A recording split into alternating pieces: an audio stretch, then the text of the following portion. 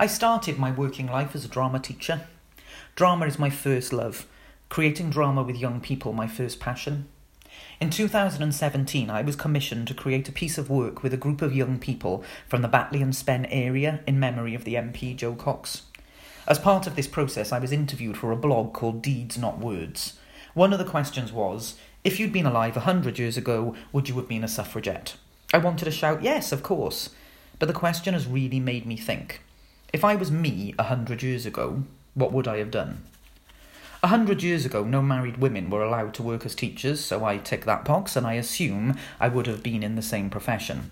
A good profession for political allegiance, once described as akin to national service, a profession dominated by women at the turn of the 20th century, a famously historical profession where women could fight the existing norms of gender, rejecting a life of domesticity and freed from the shame of not marrying. So in my historical daydream, I'm happy in this space. But who would I have been?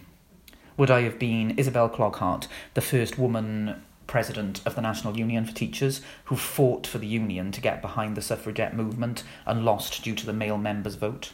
I'm not sure I'm diplomatic enough for this hypocrisy. Or would I have been Mary Gawthorpe?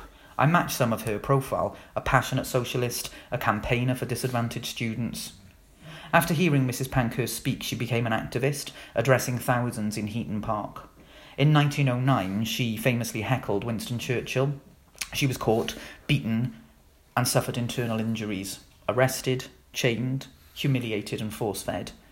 I'm not sure I'm brave enough for this. I salute both these heroes of feminism and education. So I don't know what I would have done 100 years ago, but I do know what I do now. I'm the deputy principal of Bridgend College, an organisation with a culture and ethos unlike any other I've witnessed, rooted in equality and fairness.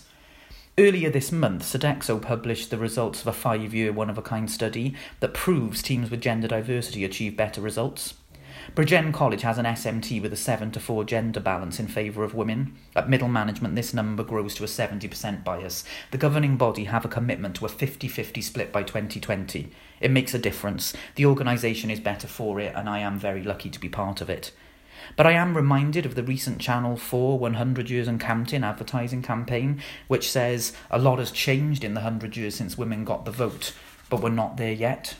I need to do more to encourage young women to strive for better paid jobs, to change the extraordinary number of boys still dominating areas of engineering, construction and IT, to raise the aspirations of the brilliant girls I see in classrooms every day, to act as a role model to aspiring female leaders and arts practitioners. I hope I would have been brave enough 100 years ago, but I promise to be brave enough now. 40 years and counting.